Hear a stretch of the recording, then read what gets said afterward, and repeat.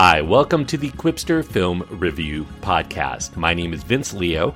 I'm the author of the film review website, Quipster.net. I invite you to check out over 4,000 of my written reviews. I've been doing film reviews since 1996. I encourage you to check them all out at my website, Quipster.net, QWIPSTER.net. While you're there, I do also encourage you to check out my other podcast called Around the World in 80s Movies, covering, of course, films of the 1980s, including movies that influenced the film I'm going to be reviewing today on this podcast. Today's film is called I Am Mother. It's a movie that played at Sundance earlier in the year 2019 and is now currently streaming on Netflix. It's a science fiction film that has elements of, I guess, many other genres, but primarily it's a science fiction film. It is not rated, but I would probably rate it PG-13. It does have violence and a brief instance of strong language. The runtime is an hour and 53 minutes. Clara Rugaard is the main star. Hilary Swank also appears in a supporting role. Rose Byrne provides her voice here. Luke Hawker provides his body. The director is Grant Spatori, and the screenplay credited to Michael Lloyd Green. I Am Mother is a pretty thoughtful, very taut science fiction thriller. It comes from director Grant Spatori, who, along with his screenwriter Michael Lloyd Green, concocted this very futuristic tale with a more modest budget in mind, given that this would be their first produced film. The setting is limited primarily to a single location with a tiny selection of actors, but the technical specs and the feel of the scope of I Am Mother still remains very large, given the commitment to excellent technical design, especially in the sleek and very fluid look of Mother and believable set work. Clara Rugaard plays a young teenager that we only hear referred to as daughter by Mother. Mother has this android body played in the reportedly very heavy, about 95 pounds, practical effects suit by Luke Hawker, who would also act. He recited the lines by Mother that would eventually be voiced over in post. Mother has a very soothing woman's voice. Mother's finished voice, as I mentioned, provided by Rose Byrne. We soon come to learn that Mother is an artificial intelligence robot that works within this facility that is raising children in order to learn how to properly nurture them to adulthood for the purpose of one day perhaps repopulating a contaminated Earth that lies outside of their safe enclosure in this post-apocalyptic tale. Daughter, though, for now, is the only living human within the facility, although Mother says that her family, which is this collection of thousands of human embryos that are currently being kept on tap, they can be born and raised using this quick gestation technology that we see Daughter produced from when the time comes. So much more to the story than that, but this is a movie that is built on reveals that I will not give, and that's especially crucial if you want to enjoy the movie, primarily the first time that you see it. Now, as with many science fiction films, much of the story within I Am Mother rests upon this underlying social commentary that's meant as a mirror reflection on things going on within our own society. In this tale, the opposite of what's going on today in the world of artificial intelligence takes place in front of our eyes in this film. Just as we in real life are concerned about how to develop and train and use artificial intelligence to make for a benefit to society, trying to erase all flaws within that artificial intelligence, this story kind of flips that on its end. It makes the artificial intelligence the determinant of the kind of humans that need research and development before we are released into the world to populate it again. This also delves into what it takes to be a good parent. We try to train our children to be better selves while also trying to learn to be better parents, although unlike Mother, we don't get to perform any do-overs with our own children. We have to do our best to get things right the first time around, and with technology and artificial intelligence becoming more and more useful in helping us in our day-to-day tasks, I guess it's only a matter of time before that technology is used to provide much of the care and education that our children may need in order for them to become their best selves, or so we think.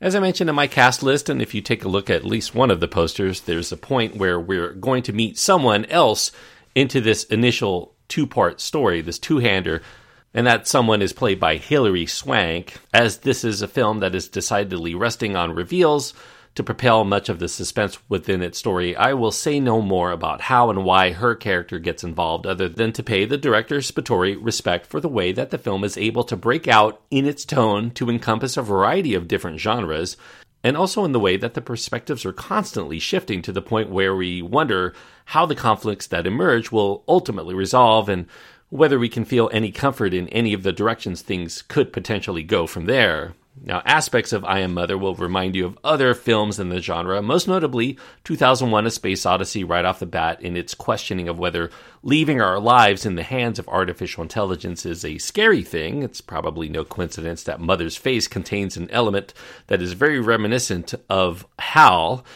A more recent film to which I Am Mother is sometimes similar to, I feel, is 10 Cloverfield Lane, in which people are stuck in a bunker fearing that the world is contaminated outside, never quite knowing whether that threat is real or if they're in more imminent danger from what happens in the safe haven that they seem to be trapped within. There are shades of the films of Ridley Scott and James Cameron that touch upon artificial intelligence specifically, Blade Runner, The Terminator, Alien, and Aliens. Those end up making it into the mix, although not necessarily in the most obvious ways that you would expect. It takes this question on whether a sentient artificial intelligence power structure can be a protective or destructive force really into the grayest of areas. Finally, some players of the popular console and PC game Portal are going to notice several similarities between the characters and events that occur within I Am Mother and the components within the game itself.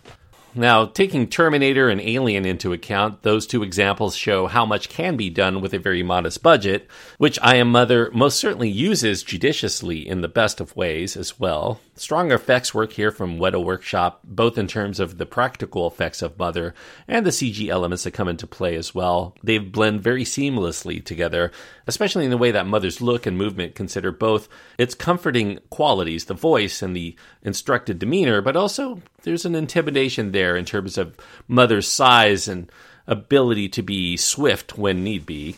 While I Am Mother never quite achieves the lasting heights of its revolutionary sources of inspiration within science fiction films, I do think that it remains a well-done evolution of these stories, competently told. It's very well acted and very nicely thought out in a suspenseful and provocative way. By the end of I Am Mother, I think we end up questioning how we can make the perfect AI if we, as humans, as the creators, are inherently flawed, just as we, the creators and teachers of our children, are also flawed.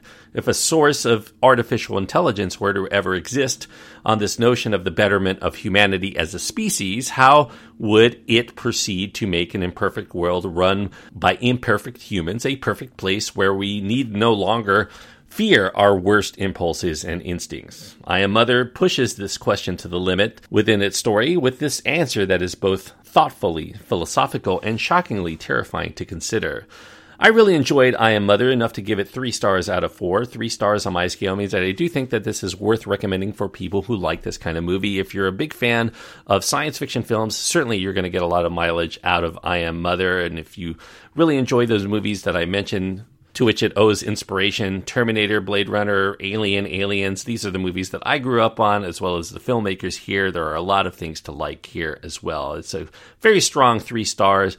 I think if I watch it again, perhaps I might even kick it up to 3.5 stars if it holds up. But for right now, this is one of those borderline calls, so I'm going to give it the lowest of the 2 grades that I wanted to give it, and give it a 3-star rating for now.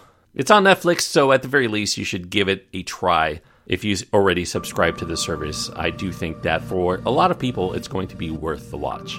Thanks everyone for listening. I hope that you enjoyed this review. If you have your own thoughts on Mother and you want to express them to me, you can find my contact information at my website. That's at quipster.net, QWIPSTER.net. Until next time, I hope you enjoy your time. Anytime you get to go to the movies or you're just catching a really intense and thought-provoking film that is streaming to your home on a streaming service like this one.